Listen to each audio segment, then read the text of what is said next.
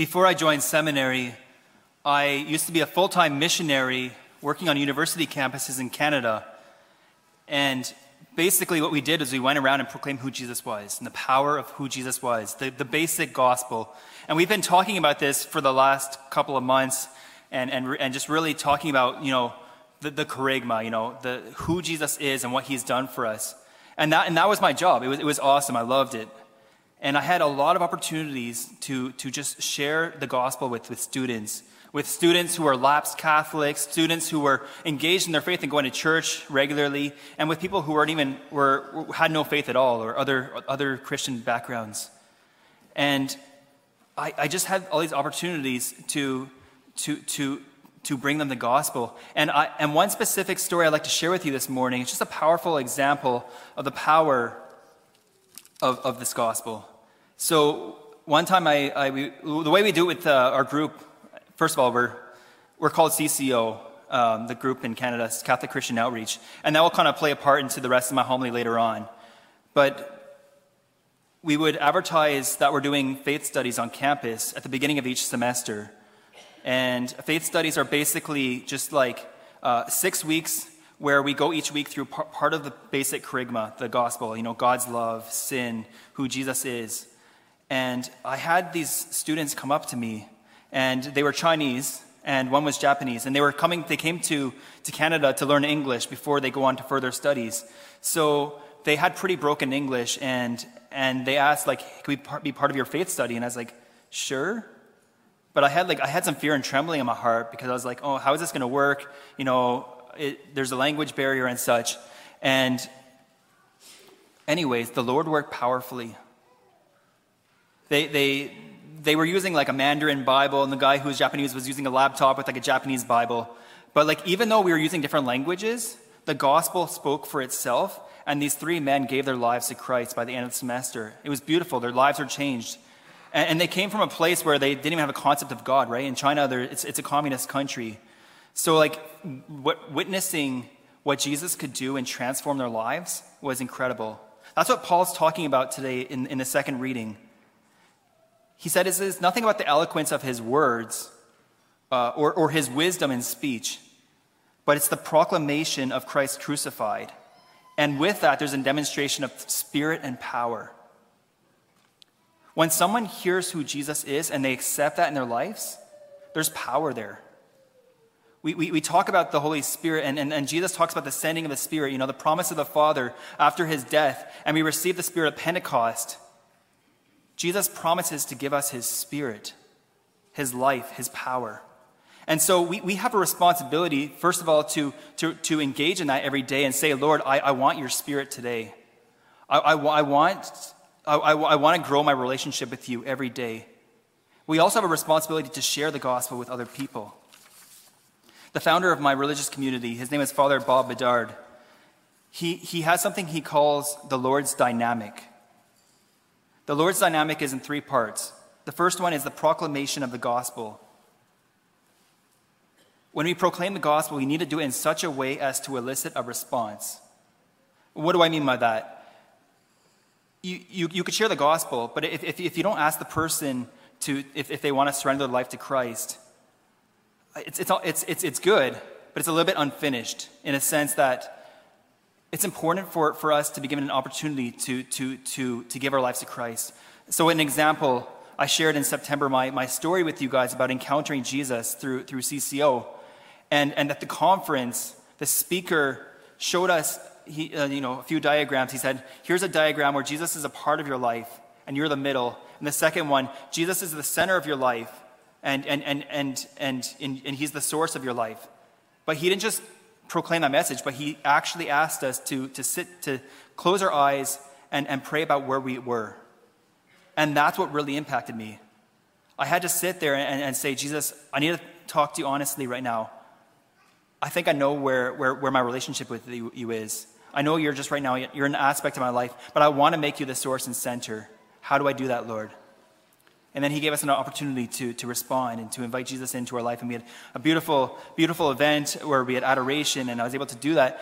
But because he elicited a response, It gave me permission to make my own response. So that's the second part of this dynamic, the Lord's dynamic, is the response. The recipient has a responsibility to open that door to Christ. One of my favorite passages from Scripture is from Revelation 3:20. Jesus stands at the door and he knocks. You probably know that image, right? There's a picture of Jesus in like a beautiful garden. He's knocking on the door, but there's no door handle on his side. We need to open the door from our side. Only we have the door handle. And when we invite him into our life, he dines with us. He shares a life with us. So, like, every day, in whatever circumstance we are, we need to say, Lord, I invite you to dine with me today. I invite you to share a life with me. So that's number 2, surrendering to the lordship of Jesus. And the third part is the direct action of God. The first part, 2 parts of proclaiming the gospel and responding are human. And then God takes over in the third part. You know, we've spoken about the concept of the Holy Spirit being the agent of evangelization. It's the Holy Spirit who transforms our life. So when we give God that permission to do what he wants with us, he's just going to do beautiful things. That's what I saw in the story of these young men who I was in the faith study with, and countless others. That's happened in my own life. Whenever I give the Lord permission, He brings me from one place to another, right? We talk about going from glory to glory.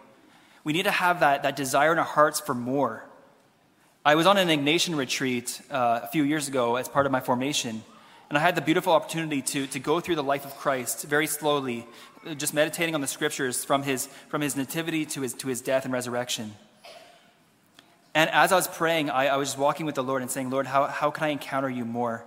And he spoke to me in the very beautiful, simple words of the gospel of his life. And I was talking to my director during the retreat, and I was saying, yeah, I'm getting all this stuff.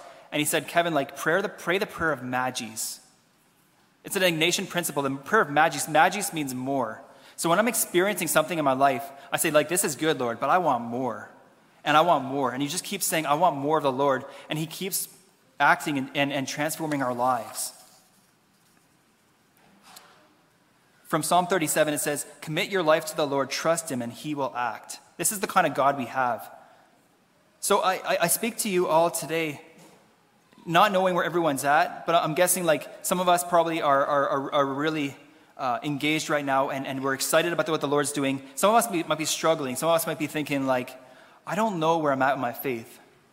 I come to church every Sunday, but I do want more. I just don't know what to do. So we're all in different places. People might be going to church all the time. Some people might be here for their first time, and I welcome you. This is awesome if you're here for the first time in church. Jesus wants to encounter you. He wants to speak to your heart. One of my favorite saints, St. Francis de Sales, has this saying, cor ad cor loquitur. Heart speaks to heart. Right? We are created for a relationship, and God wants to speak to your heart today.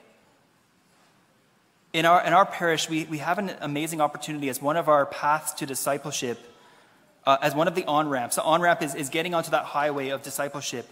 One of those on-ramps we're offering in our parish is faith studies, the same ones that I did when I was with CCO. So we have a presence of CCO here at our parish, and we offer Discovery Faith Study, which is 6 weeks, and it's in a small group setting. So you meet in someone's home for 5 or 6 people, and you just discuss the basics of our relationship with God. What does it mean to have a personal relationship? Does God love me individually? Does he love just humanity in general? What does that mean? What does it mean to be a sinner and how that affects God? What does it mean to actually invite Jesus to be Lord? And you get to journey together in this beautiful pathway of encountering Jesus. I'd like to share with you just a very practical story of one of our parishioners here in the parish, who actually he goes to church every Sunday, and he has a relationship with the Lord, but his wife asked him to do a Discovery Faith Study with her and some other people. And I want to share you how the Lord changed his life through this faith study. So he says, this story begins with my wife mentioning that she will be hosting a small group called CCO in our house. She invites me to join for 6 weeks to go over a book called Discovery and discuss. I normally avoid these groups like a plague, and in fact have never participated in any such group before. There are several reasons for this. I am uncomfortable expressing my feelings and religious beliefs to strangers. I don't know the language that is typical in these gatherings and would frankly be ashamed to reveal how little faith and knowledge I have in this area. My wife was persistent, and she said that she needs another guy in the group because there's only one. So, you got to go. So perhaps the Holy Spirit started working on me since I figured out it's only 6 weeks for 1 hour a week. So I said yes.